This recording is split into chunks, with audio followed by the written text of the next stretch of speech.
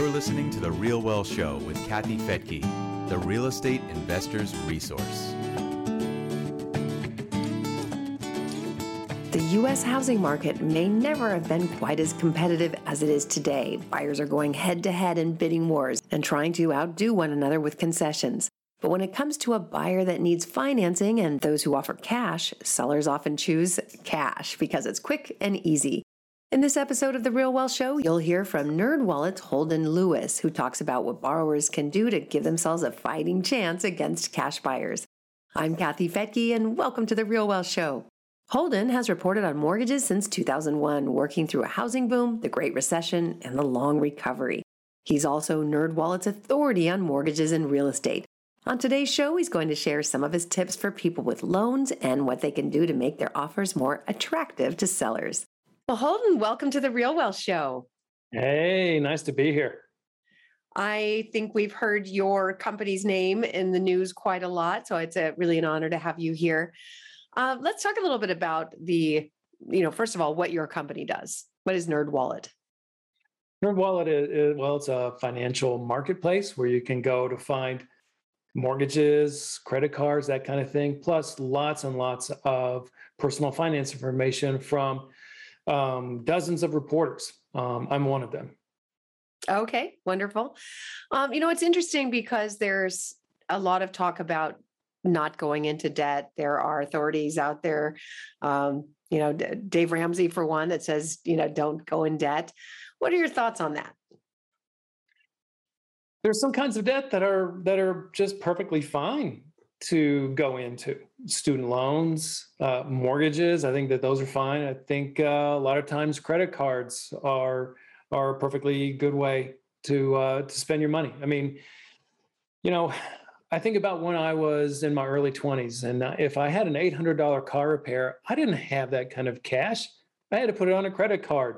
Well, there's nothing wrong with going into debt to fix your car so you can drive it to work. So I think there's a lot of places where debt has a place. Sure. I know I lived in Switzerland as an exchange student when I was, 17 years old. And my Swiss mom basically said, oh, no, we never use debt. We just save for everything. If we're going to buy a new car, we just, save now and buy it with all cash. So it's a little bit of a different mentality, maybe today in Switzerland, but certainly in the US, that if you can borrow at low interest rates, it might make more sense, especially if whatever it is you're buying can make you money.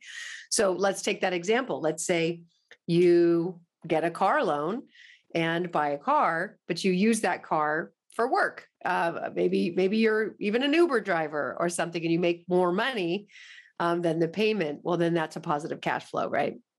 That's right. And, you can expand that to all sorts of things. When people have the opportunity to pay off their mortgage, quickly, like make double payments or something like that. One of the things they have to consider is this, like, what if they're paying 3% interest on that mortgage and they can invest money and make, say, a 5% return, that's not a whole lot more than that 3% they're paying on the mortgage. Well, maybe you don't want to make extra payments on your mortgage if instead of getting that 3% return for getting taxes on paying your mortgage early, you can make a 5% return on an investment. Yeah, I just saw a Facebook post, somebody saying, I'm so proud of myself. I just finally paid off my home. And I understand that's a great feeling, I'm sure, for people to feel like, I live in this home, I have no payments, I basically live here for free besides taxes and insurance and repairs, which are still costly, right? It still costs to live in a home, even if you've got it paid off. But let's say that home is $200,000. That's $200,000 that could be borrowed against at super low interest rates and reinvested for more. Some people, again, possibly Dave Ramsey, would say that would be irresponsible to get a loan against your primary. But again, and that would be if you're going to just go spend it on not non-assets, on a vacation or something like that. Yeah. But if you're investing it for more than you're paying to borrow it, it could accelerate the payoff in a way, right? That's exactly right. I mean, I think about what happened in the run up to the housing crisis in my neighborhood.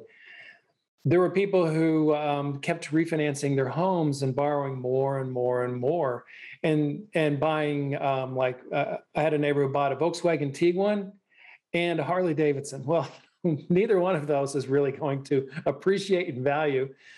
So, if you're using your home equity to pay for those things, and the price of the house is inflated and eventually falls, you're in real trouble if you lose your job. So, I mean, the way I look at it is this: there's a kind of a psychological wage to being in debt, and when you can pay off your student loans and your mortgage and your car loan, and it just makes you sleep better at night, perhaps it's worth it. Perhaps it's better to just not have those debts rather than, say, get a HELOC and invest the proceeds of the HELOC. You might feel like you're walking on a tightrope when you do something like that, and you just kind of want to maybe simplify. So I totally understand. There's a lot of things I disagree with Dave Ramsey on, but I sometimes I end up in the same place where he is when I just think in terms of peace of mind. Not having debt gives you peace of mind. Sure. Yeah. The bottom line is if you know how to invest and you're savvy at it, and you could get a loan for 3%, and you are 99.9% sure that you can get an 8% return elsewhere, or 10% or 15 or 20, then by all means, you would get that money and borrow as much as you could. You would borrow millions upon millions upon millions beyond your home. You'd use credit cards and so forth because you would know how to make a nice return on that money. It's kind of like if you didn't know how to do that, then it would be like the idea of walking into a casino and saying, okay, I've got $100. And if I can, I'm going to gamble and maybe I will make another 100 and keep the 100 I started with and only play with the house money. But what if you don't? What if you lose the 100 completely? Right. And it doesn't work. So if you're going to gamble, you need to know how. You need to know that you're going to walk out of that casino winning. With real estate or with other investments that you understand, it's not so risky if you really understand it. If you know how to buy a house, understand what it takes to renovate that house, what the after repair value will be, what the market is asking for and the demand, then you have and if you've done it before or working with someone who has, you have a pretty good chance of making that work. So, if somebody wanted to pay off their debts, or just be sitting in cash, what kind of advantage do they have as a cash buyer? There's a lot of advantages to being a cash buyer. And really, you have to first you have to think in terms of the mentality of the seller. I mean, like, why would the seller want to sell to a cash buyer? And among those things are, as a seller, you don't have to wait for the buyer's mortgage lender's approval or their timing. You don't have to worry about the appraisal. And you're just simply more likely to go to closing. And so when you turn that around, you think, okay, so as a buyer, as a cash buyer, those are some of my advantages.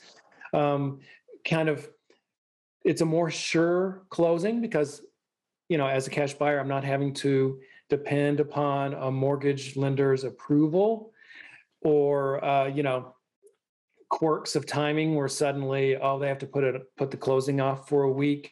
Don't need an appraisal. And, you're just simply more likely, excuse me, to go to closing. Yeah. I mean, that happened to us with our daughter when she was 24 and she had a 2-year work experience, so she could qualify for a loan. I've talked about this before on the show. She was going to go buy a car because she finally had good credit. Well, she had great credit and showing income. And I said, no. Before you get that payment and throw off your debt to income ratios, look at buying a house first. She's like, a house? How can I do that? How can I afford that? Just talk to a lender and find out if you can qualify. It turns out she could qualify for about a $300,000 house. She lived in Chico, California, where $300,000 houses were actually available. It's pretty tough to do in California, but she could. So she started shopping and was able to find houses that were, 3-bedroom homes that were cheaper than the apartment she was renting that was a 2-bedroom with no yard. So the light bulb went on and she got it. Well, she found a really good deal on a beautiful house next to Bidwell Park, looking over the park and just riding bike distance to downtown and to her job. But it was a former rehab that the person couldn't finish. So one of the bathrooms wasn't done and a bank wouldn't lend on it. So the only people who could buy that property would have to come in with cash. Well, that obviously lowers the value. So we said, fine, you can borrow from our retirement savings. It's going to cost you 6%. And then you can refi out. We'll buy it all cash. And then you fix the bathroom and refi. That's what she did. So that was an example of why having cash or someone who has cash can really help you get a great deal. She got that property for at least $50,000 under market because of the unfinished bathroom. She fixed the bathroom for about $5,000 and lived in that property for a couple of years, just sold it. And after paying us back and all the interest, she made over $100,000. So that's pretty good to live for free, basically, as a 24-year-old and make money at it at the same time. Okay, Definitely. so that's a happy story for her. It sounds like a horror story for that seller. It's like all they had to do was invest $5,000 to essentially get a $50,000 return, and they didn't do it. And they didn't do it. Oh, so that is a really good point. And I hadn't thought about that. This was somebody who just maybe hadn't calculated the cost of repairs and literally spent all their money and didn't finish the project. This is not uncommon. And that's why when you try to do a flip, you better make sure you know the cost and have reserves in place, because there's always surprises with old properties, right? And there could be things that you can't see until you start digging into that property and making those changes. So unfortunately, I do believe they just ran out of money because they had spent everything they had trying to do the repairs and probably couldn't get any loans. So they did walk away from that probably at a big loss. Very, very important. I mean, the same thing I've seen that even with big syndications where you can, syndicate, expect that the repairs on the apartment will be, say, $500,000. It's a much bigger deal. What if there's more to it and you need an extra million or something? So if you're syndicating something big, you sure better have big reserves. You can always give investors their money back if those reserves aren't needed, but make sure you have it so you're not in a situation like that where you can't finish the renovation. So with the crazy market out there, there's still a lot of people coming in with cash. What are some of the best ways to win that bid? All right. Well, so let's say you need to get a mortgage and you're competing with these cash buyers. That can be really intimidating. One of the first things to do is in that intimidating situation is to present yourself as a really easygoing person, to be a not intimidating buyer, someone who's a pleasure to work with, someone whose offer is easy to accept. So, that's kind of the number one thing. And then there's kind of like elements of that. For example, when you say make the offer easy to accept, what I mean is keep it short and sweet and simple. Don't have a bunch of clauses in there like escalator clauses. Just make it really short. Don't demand a response like within 2 hours. That just makes you seem like, oh, okay, this person is going to be a real hard ass and just hard to deal with. Just really, really just keep things really simple. Another thing is just make your best price offer right off the bat. Don't be counting on some back and forth where you're eventually going to pay more than your offer price. If it looks like there's a lot of competition for the house, you're going to have to get a mortgage. You think that there's going to be people offering cash, just make your best offer right then. Because one of the reasons is a lot of cash buyers, if they are looking to buy it as an investment to rent out, they might have a top price that is below what you're willing to pay for it if you want to live in that house. You can waive the appraisal contingency if you have enough money in reserve to pay the difference between the prices you're gonna pay and the appraised value. Sometimes if you're going to get a mortgage, you can have some more flexibility. You can offer the seller a rent back, and this is an important thing in today's market because it's really easy to sell a house. It's quick to sell a house. It's hard to find a house to buy when you have all this competition. And so what happens is, people can sell a house quickly, and then they might want to continue living in that house for a while they're waiting to make an offer or close on another house. And so if you can offer to, let them rent that house back for up to 60 days, that really might give you an edge. You can offer to buy as is, and you can still have the house inspected, but you can tell the seller, look, this inspection, I'm not going to ask you to pay for anything. I'm not going to ask you to allow workers into your home to repair things and supervise them. I'm only getting an inspection to give me a yes or no, a go or no go thing. If the inspection uncovers problems that I don't want to deal with, then we'll just cancel the whole contract. If it uncovers problems that I'm willing to deal with, then we'll proceed. And I'm not going to ask you to lower your price. So those are some of the stratagems that mortgage borrowers can use to compete against cash buyers. That's good information. I've read that maybe these multiple offers and, multiple bids are slowing down, but I would say it's just slowing down. They're not gone. And it certainly depends on the market. So it's still really important to know that you're working with the right agent and that you are making the right offer, because there's probably going to be some other good ones right alongside yours. Very good. All right. Any other tips in the time that you've been reporting on mortgages since 2001? Obviously, mortgages are really, really cheap right now. It's cheap money. Do you see that changing? Well, they're going to continue to be low. My guess is that mortgage rates are going to go up from here on. I would say, look, when you look at mortgage rates, when you make a prediction, you can predict that they're going to go up, they're going to stay about the same, or you can go down.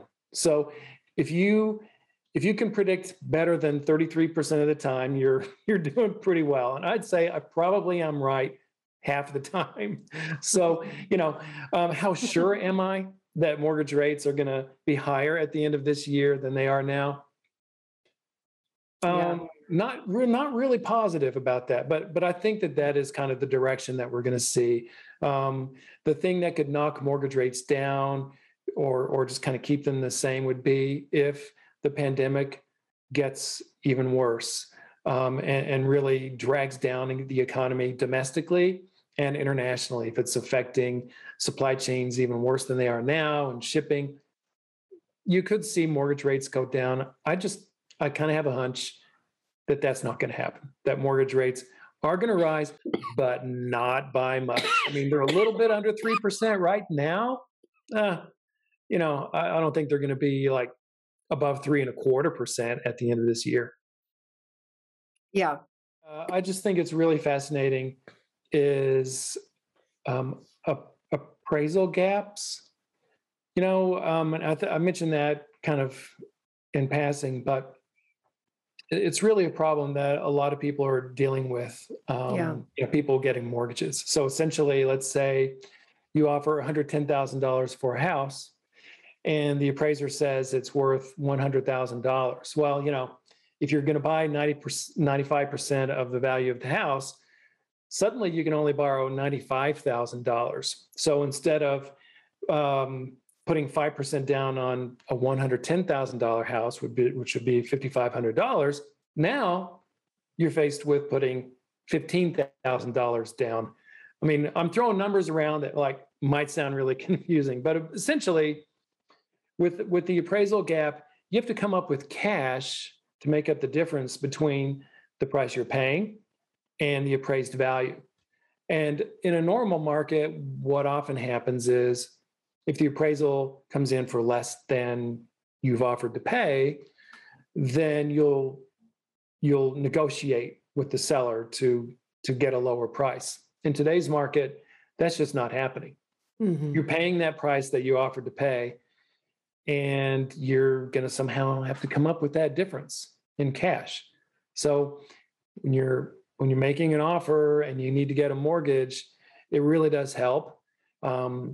Especially if you want to waive the appraisal contingency, to have plenty of cash in reserve or easily liquidatable assets in reserve to make up that difference.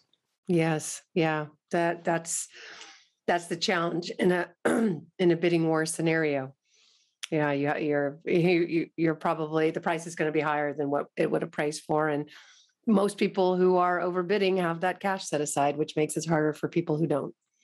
That's right. And, if you're going to waive that appraisal contingency to actually show some bank records and some brokerage records saying, look, I really can make up a difference of, say, $20,000 easily. If it falls short, if the appraisal falls short, and just to let that seller know that, yeah, you're not just blowing smoke. You really, really can make up that difference.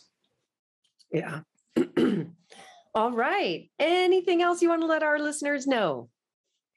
I think that's about all. I mean, just reiterate, the appraisal, not the appraisal, the flexibility about the closing date, I think is really a key thing in today's market, where there's just a lot of sellers out there who need to hang out in that house a little longer so they can close on the house that they're buying.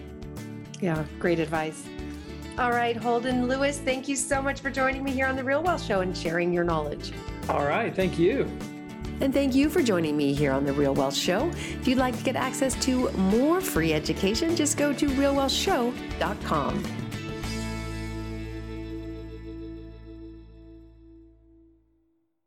The views and opinions expressed in this podcast are provided for informational purposes only and should not be construed as an offer to buy or sell any securities or to make or consider any investment or course of action. For more information, go to realwealthshow.com.